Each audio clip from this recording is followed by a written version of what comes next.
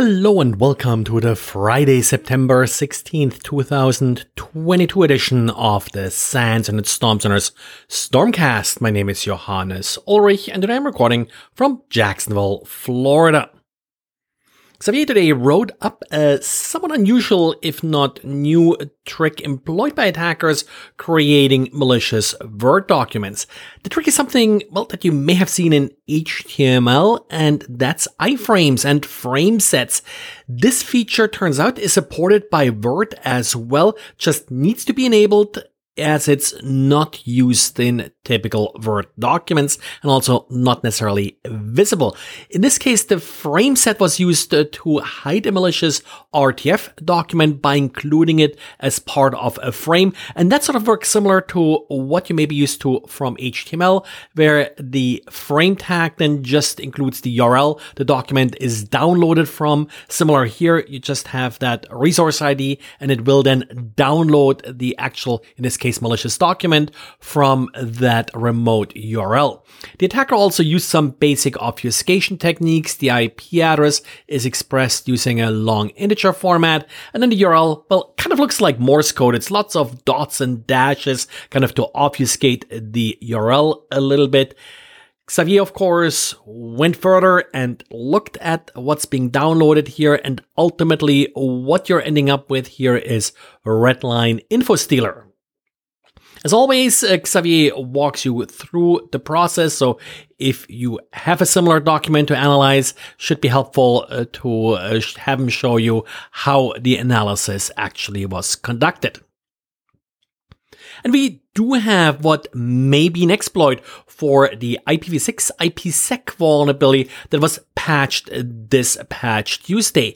CVE 2022-34-721. It was the vulnerability that I pointed out as having quite a bit of potential. It's vulnerable. It gets you system access with a single packet, but likely not a huge set of vulnerable targets, given that it needs, at least according to Microsoft's description, IPv6 and IPsec. Now, I would like to add a cautionary note here. I have not yet run the exploit against a vulnerable system, so basically I haven't verified if the exploit actually does what's supposed to do. This is a proof of concept exploit, and it's supposed to just crash vulnerable systems. I'm quite certain it's not sort of a simple prank exploit. Doesn't appear to do anything malicious other than crashing that remote system. It does use IPv4. In Microsoft's description, it talks about IPv6. Not sure if that was done sort of on purpose here by the person releasing this exploit. That's why it's a proof of concept. The exploit sends an IK header with a fragment, not a normal IP fragment, but a Cisco fragment that can be used with sort of these type of packets. According to the person posting the exploit, again, it only crashes the vulnerable system. The reason I think it is a plausible exploit is that this is of the type of vulnerability that we often see in these protocols. Also, the exploit was posted by 78 Research Lab on GitHub. 78 Research Lab is a Korean security company or group of security researchers, and they have released exploits for IKE and such in the past, so that gives it a little bit credibility here. Well, when was the last time that you checked that your version of PuTTY is legit?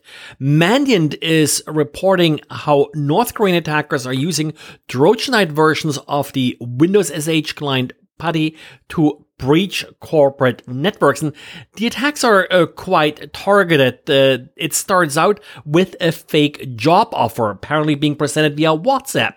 Now, not sure if I would sort of trust or even respond to a random job offer via WhatsApp, but apparently people are responding, and then they're being invited essentially to sort of a skill demonstration/interview, where they're being given an ISO file, which then includes the modified version of PuTTY that they're being asked to use in order to solve some challenges.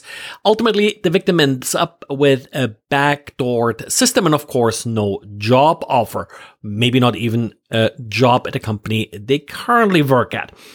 This type of attack could be successful, of course, in a targeted sort of attack, and that's exactly what Mannion is describing here, where they're sending these messages to IT workers and such that may be open to a new job offer. I finally also got a couple of bugs and patches you probably should hear about before the weekend. Bitdefender is reporting about a number of vulnerabilities in EasyVis smart cameras that can be used to take over affected devices.